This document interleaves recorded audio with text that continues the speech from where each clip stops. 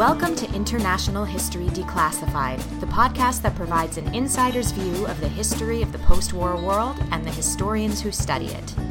International History Declassified is a production of the History and Public Policy program at the Woodrow Wilson International Center for Scholars.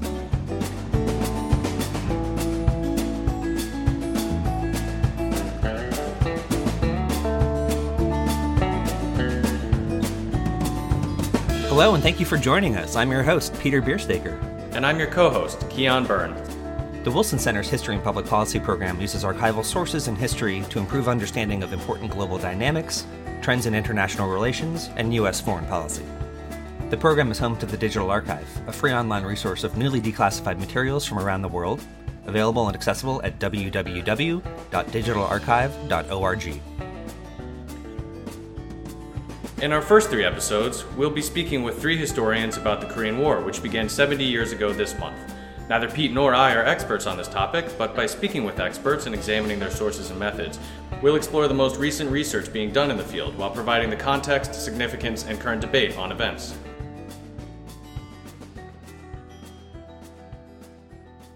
Welcome! In today's episode, we will be talking with Dr. Sergey Radchenko.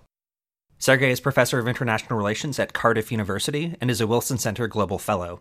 He has written extensively on Soviet and Chinese foreign policies during the Cold War, and today we're excited to speak with him about what he's discovered in his many, many years of research in archives all around the globe. We spoke with Sergey live via Zoom earlier. Thanks for joining us, Sergey. One of the most common themes we've been covering in the series is the role of Stalin's decision-making in the invasion of North Korea.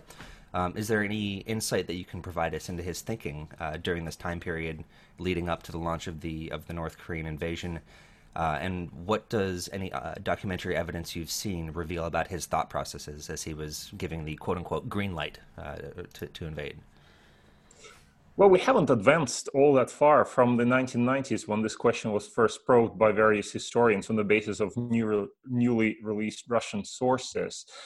Stalin was a notoriously secretive man, and his thought processes were unclear even to those around him.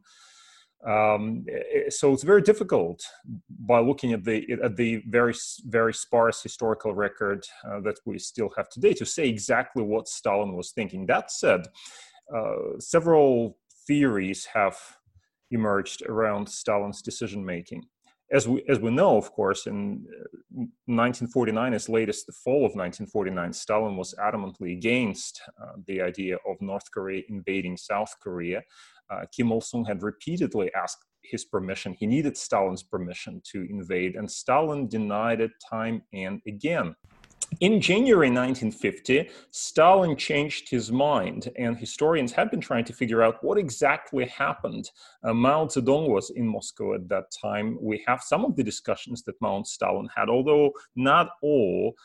Some of the records are still missing, or maybe they're just not there at all. From the records that we do have, we do not see any kind of discussion on Korea between Mao Zedong and Stalin. So was it something that Stalin decided while Mao was there that made made him more optimistic about chances of about North Korea's invasion of South Korea? Possibly. That's one possibility. One possibility that has been broached was that now the Soviet Union had an atomic bomb. And so Stalin could feel more reassured about the North Koreans invading South Korea now that the Soviet Union could effectively deter the United States. Other ideas that have been put forward was that Stalin may have been misled by the statement that Dean Acheson made about excluding Korea from America's defensive perimeter. So all of those ideas have been put on the table by historians. We don't have clear evidence that Stalin decided for those particular reasons. All we know is that in January 1950, after Kim Il-sung came up again to the Soviet representative, Shtikov in Pyongyang, and asked again, can we invade South Korea? Stalin's response was through a telegram, yeah, we can think about it. So let's think about it. This matter requires preparation, as Stalin put it. There's one interesting piece of evidence that I just wanted to highlight because it is absolutely not in the 1990s record. This is just something that came up relatively recently. Not many people know about it, and I don't know myself as a historian. I looked at this evidence. I don't know what to make of it. But in 1956, when Anastas Mikoyan, who was one of the leaders in the Soviet of the Communist Party of the Soviet Union, when he visited China and met with Mao Zedong, at one stage, Mao Zedong asked him, why did you decide to agree to Kim Il-sung's invasion of South Korea? I'm paraphrasing now from this document.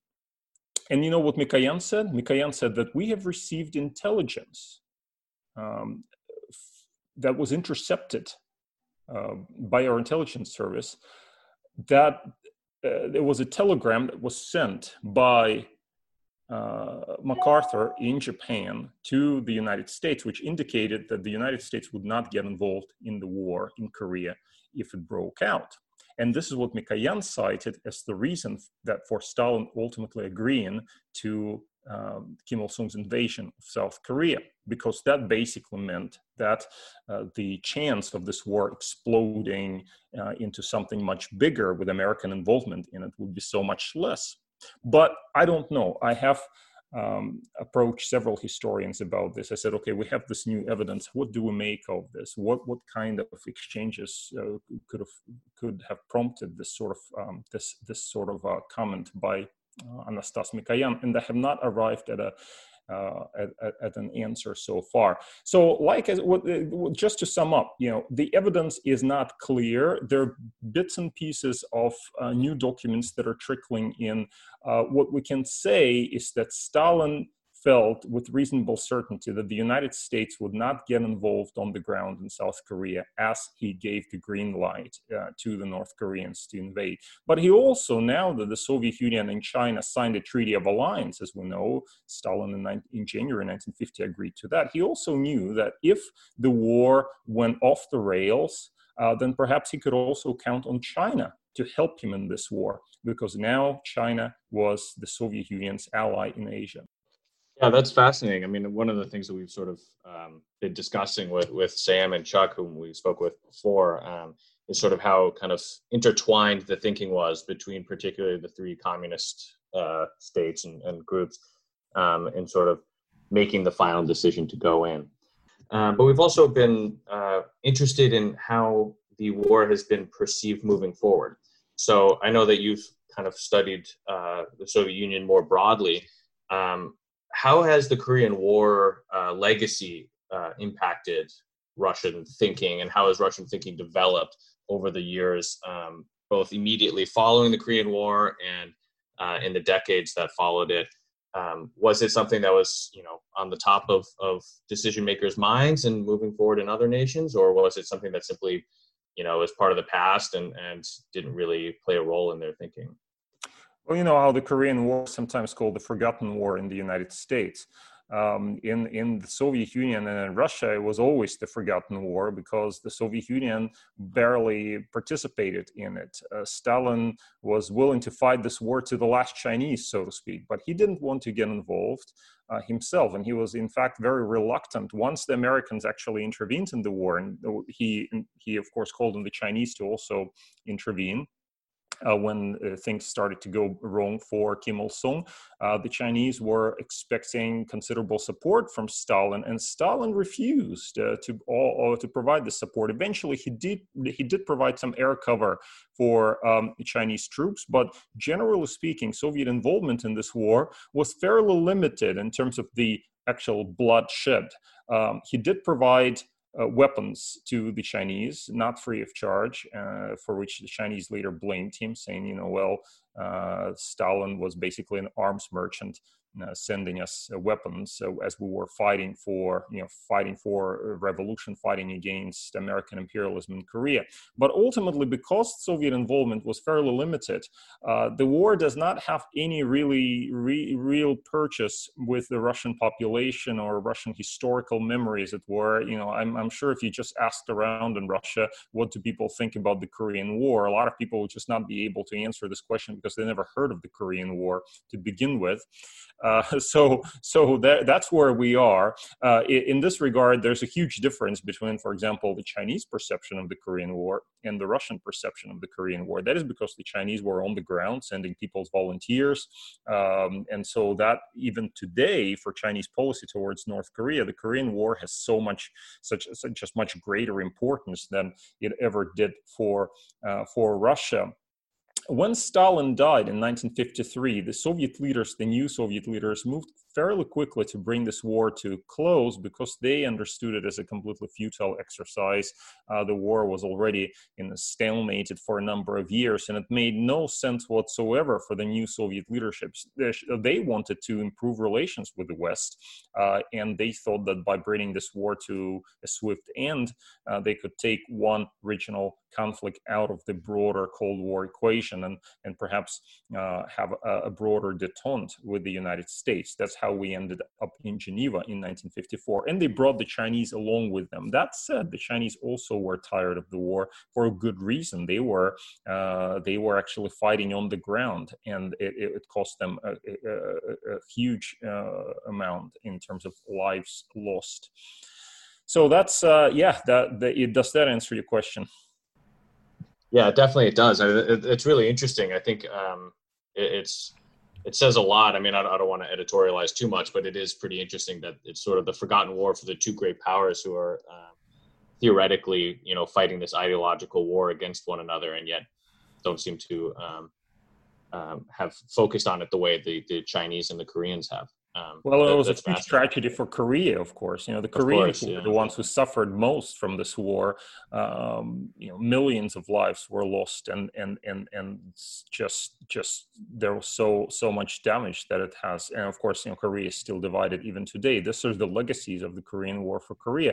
But for Russia, well, the Soviet Union, even after the war, it was still North Korea's ally, and it was interested in the survival of North Korea as a state, and that continued actually until the 1980s. Until in the 1980s, the Soviets suddenly realized, well, why don't we just reach out to South Korea? This was under Mikhail Gorbachev, and they decided that a relationship with South Korea was just worth so much more in terms of the financial benefits or economic benefits, etc.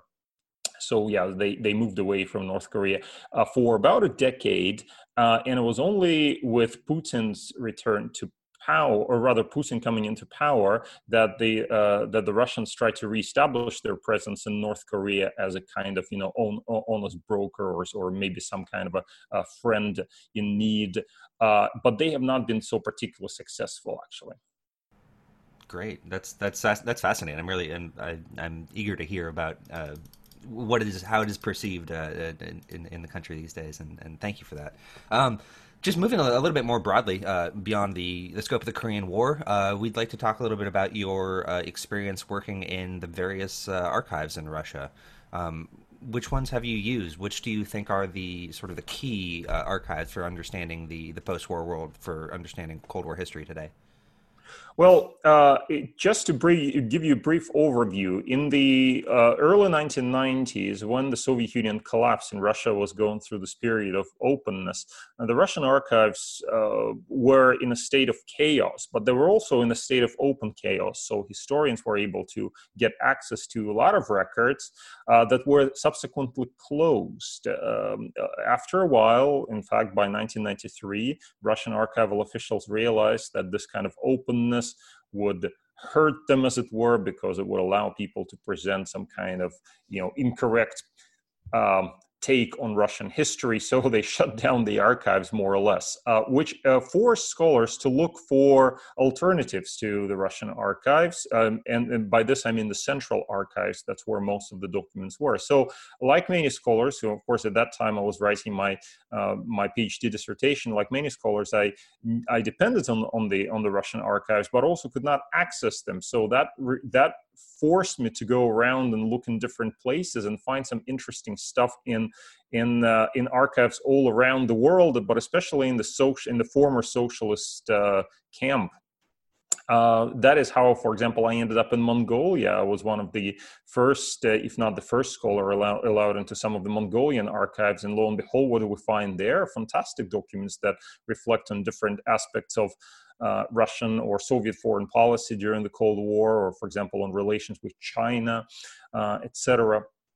Like many other Cold War historians, I went to different archives in Eastern Europe, struggling in many instances because of linguistic difficulties, but getting access in places like Budapest or Warsaw, or indeed in some of the former republics of the Soviet Union. Ukraine, for example, has been a remarkable place to do archival research. I haven't myself done any archival research there, but I know of people who have, and they had remarkable access there. Now, I did a lot of research in Russia's regional archives, as well as in Central Asia. Now, there you would get historians, rather, when those, during the Soviet period, documents would be sent from Moscow and settle in the local archives, and sometimes they were sent back, sometimes they were destroyed, but you could still obtain some interesting insights about Soviet foreign policy, but limited. Maybe some regional aspects were highlighted in better ways. I still remember my trip to Kazakhstan presidential archives, where I asked the question about China. I was looking for documents from China, and the answer I got was, no, everything is classified. You're not allowed to get anything at all. And I said, well, what do you mean? What if I just want documents from, say, 17th century or 18th century? They said, no, everything is classified. So that was their approach, for example, in China. But in Kyrgyzstan, rather in Kazakhstan, but in Kyrgyzstan, nearby in Kyrgyzstan, I received excellent access, again, relating to China materials. So it really depended from place to place. In Mongolia, I had very, very good access as well. And then things changed in Moscow. So from approximately 2013, 2014, the Russians have started this massive declassification. This is counterintuitive. You would think with the Russian government becoming ever more oppressive, you would not expect that from Putin's regime to open up the archives, but this is indeed what happened. I can talk later more about the reasons why that happened, but one way or another, now the central Russian archives, and by this I mean both the state archive and what used to be the Communist Party archives, have released a huge amount of documents, which now allow us to revisit practically every aspect of the Cold War with new documentation. So in recent years, I have been going to Moscow, well, prior to COVID, which has, of course, put a temporary end to this. But I was going to Moscow several times a year, getting documents just by, just hundreds of pages and thousands of pages, and reading this stuff and just realizing how much out there is that we still don't know about, how much out there is that historians still need to get to. Well, you've done an excellent job sort of predicting our next questions, because we are interested in sort of what's missing. But before we get into that, you mentioned, discussing why a country like Russia would open up. Can you explore that a little bit? So this is interesting because you would not expect this, right? You would expect a country that, for example, has moved towards greater democracy or openness to open up their archives because they feel confident about their history, etc., and they don't worry about the historians finding some kind of information that would embarrass the regime. Well, in Russia, there's been a perception that the West, in particular, is falsifying Russia's history in relation to the Second World War, for example, or different episodes in Soviet history throughout the Cold War. So because of that, the government, and Putin in particular actually has been a force behind this, there's been this push for declassification of documents on different aspects of Russian history in order to prove to the West that no, Russia was not what it's imagined to be, etc. So I think what we're seeing here is largely a consequence of this sort of attitude.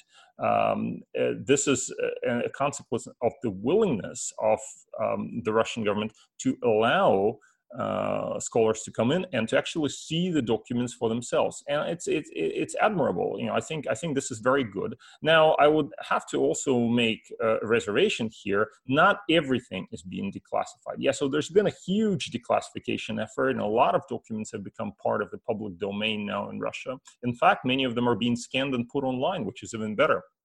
But still, a lot of documents are not accessible. So, for example, intelligence materials held by the Russian, by the Foreign Intelligence Service archives are completely closed to historians. Party materials, for example, Politburo records post-1965, are also generally held by the Presidential Archive and are not being transferred over to open archives where scholars may consult them. So huge steps have been made, strides in the declassification effort, but there's still a lot that remains to be done. But still, now is the best time, I would say, in the last 30 years to study Russian and Soviet history, because the archives have become so open. That's really fascinating. Has anything new come out, or do you know anybody who's working on the Korean War in these sort of recent releases? You mentioned one document earlier, but has there been, if not a flood of new information, any somewhat interesting kind of revelations, or anybody working on those revelations? Well, a lot of materials on Stalin, for example, are now available at the Archive of Social and Political History, so-called GASP. Now, I don't know to what extent people have worked through the documents that have been declassified. I have not done so myself. I plan to do so in due course. I want to see how much new stuff there is out there. Now, I know when I looked at the records on the Korean War, I noticed that some things have not been declassified, so some things are still being held back, and I'll tell you exactly, in fact, what I think is being held back. The spring 1950 visit by Kim Il-sung to Moscow, when the preparations were made for the invasion of South Korea, that stuff I have not found. And in fact, you can see, though, that there are gaps in the record, and you can see that something is still there. So I'm counting on it being there and being released one day, but it hasn't been so far, although I have spoken to other Russian historians who have had complete access to the archives, and so they claim, and they also say, well, they're not even in the secret documents. So even when all the documents, we Cold War historians really look for smoking guns all the time. They're just saying, oh yeah, a new document will be released and this will change our perspective or our interpretation of the Cold War. Nothing like this will happen. We know it's not going to happen. New documents, of course, there's stuff out there. It's still hidden. New documents may trickle in still on the Korean War. I doubt that fundamentally we will have, suddenly in our hands the complete story of why Stalin decided to give green light to Kim Il-sung. That's just not going to happen. That said, not specifically on the Korean War, but of course in many other aspects of Soviet foreign policy during the Cold War, there are fascinating elements and fascinating documents that are being released. Just to give you a few examples, there's amazing stuff on the Soviet involvement in the Middle East during the Yom Kippur War, for example, in 1973, in October 1973. There's great stuff that shows Soviet leaders thinking about different aspects of how to manage this crisis that threatened to become a nuclear confrontation between the Soviet Union and the United States. There's new stuff on Cuba. You would think, wow, so much stuff has been written about the Cuban Missile Crisis. Who can find anything new? But it turns out that there is new stuff there. So, for example, Khrushchev's various conversations have been declassified now, and it turns out that during those days in October 1962, when the world came to the brink of nuclear war, Khrushchev had frequent discussions, not just at the Politburo. Some of those records are very patchy, and we cannot really say exactly what was being said by and by whom, but also in meetings with various visiting dignitaries, etc. And sometimes, just reading this material gives you a new perspective, new understanding of how Khrushchev was thinking about this crisis. crisis and why he ultimately decided to back off. I'll give you another interesting example, and that'll be my third. I mean, I could go on forever. I can give a million examples of new documents and how they matter, but I'll just give one example because I think it's actually quite interesting. In the 1990s, one of the reasons why the Russian government decided to close down the archive was that there was a document that one American scholar found in the Russian archives about the American prisoners of war in Vietnam. And this document, when compared to what the Vietnamese were actually telling the Americans, the numbers were different. So it exploded in a huge scandal, and there was a story in the New York Times, and the archives were closed partly because of that. Well, now they've reopened this stuff. They've reopened the Vietnamese files at the Russian archives. And not only can you see the documents that originally caused this whole scandal, but you can also see some things that you would not be able to see in Vietnam. So, for example, you have records of some Politburo speeches made by Politburo members of the Vietnamese Workers' Party during the height of the Vietnam War. This stuff is not available in Hanoi. You can go to Hanoi, you won't be able to see any of this. I have no idea how the Russians got hold of Vietnamese Politburo records, but they're there in translation. So you can actually say something new about the Vietnamese take on the Vietnam War. At the height of the Vietnam War here, we're talking about, I think the dates of documents are about 1968, 1969. It's a fascinating story. Just as a short preview, most of these documents actually deal with China and how the Vietnamese were trying to navigate the Sino-Soviet rift and how they interpreted the Chinese, Chinese pressure from Beijing at the height of the Vietnam War. So these are just some examples. You can see there's just so much out there. Fascinating. I would actually love to. Maybe we could do a separate podcast series of just you listing those examples for many hours. I think we could have a whole different series, which would be wonderful. I could go on forever. That's the danger of these. Once we start talking, that we're gonna sort of branch off and have a million other ideas for things that we want to talk about and focus on. But that's the fun of it as well. We want to sort of wrap things up and ask you to sort of speculate for a little bit and think a little bit about the future of Cold War history and the historiography of studying the Cold War. What materials are you most eager to examine next? Not necessarily limited to Russian archives, but what is still out there? What do you hope is still out there? What do you hope to discover in the next 10, 20, 30 years of scouring the archives? Well, Cold War history is at an interesting crossroads at the moment. There was great excitement about this in the 1990s when first discoveries were made, when those archival documents from Russia appeared. In the 2000s, as you recall, there was great excitement about Chinese documents. The Chinese archives came into use, then they were later closed off again. So now again, we do not have access to those documents. But so much was written about the Cold War, whole historiography, so-called new Cold War historiography appeared as historians engaged with this new evidence. And then, this of course continues. This continues, but I sense that there's something of a decline of interest already in the Cold War today. Why is this? I don't know. Actually, it's ironic in a sense, because of course today, when you look outside of academia, you look at what people talk about, on CNN, they talk about the Cold War. We're back to the Cold War now. It's the Chinese or maybe the Russians are together with the Chinese there is waging a new Cold War. I'm not going to go into that. Whether it's this new Cold War is the same as the old Cold War, is completely different, etc. I don't really want to go into that discussion. It's a big can of worms. But it is interesting at the same time that in terms of academic studies of the Cold War, we haven't really had that much. I think I sense a decline of interest here. I don't know why. I don't know what explains this.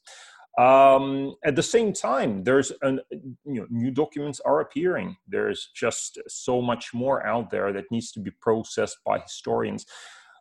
For me, when I go to the Russian archives, you go into the reading room, you see familiar faces, you see just a dozen people who've been sitting there for years on. Yeah, most of them are foreign scholars. Interestingly, Russian historians somehow are also not taking very keen interest in this. But, you see people like Mark Kramer. Mark Kramer is always there in the Russian archives, I would name a few others. But anyway, you see the same people who go back and sit there for months on end and get this new materials. But actually, this is still, the interest is fairly limited, and I don't see a huge spike in this in anytime soon.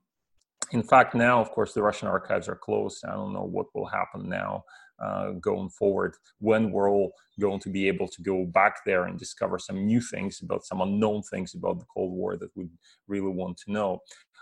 Is there public interest in having more Cold War histories published? I think so. I want to believe that. I think if more people work on this, now would be the time to do that. I think there is actually a lot of public interest. I don't see this happening, but I am myself working on a Cold War history.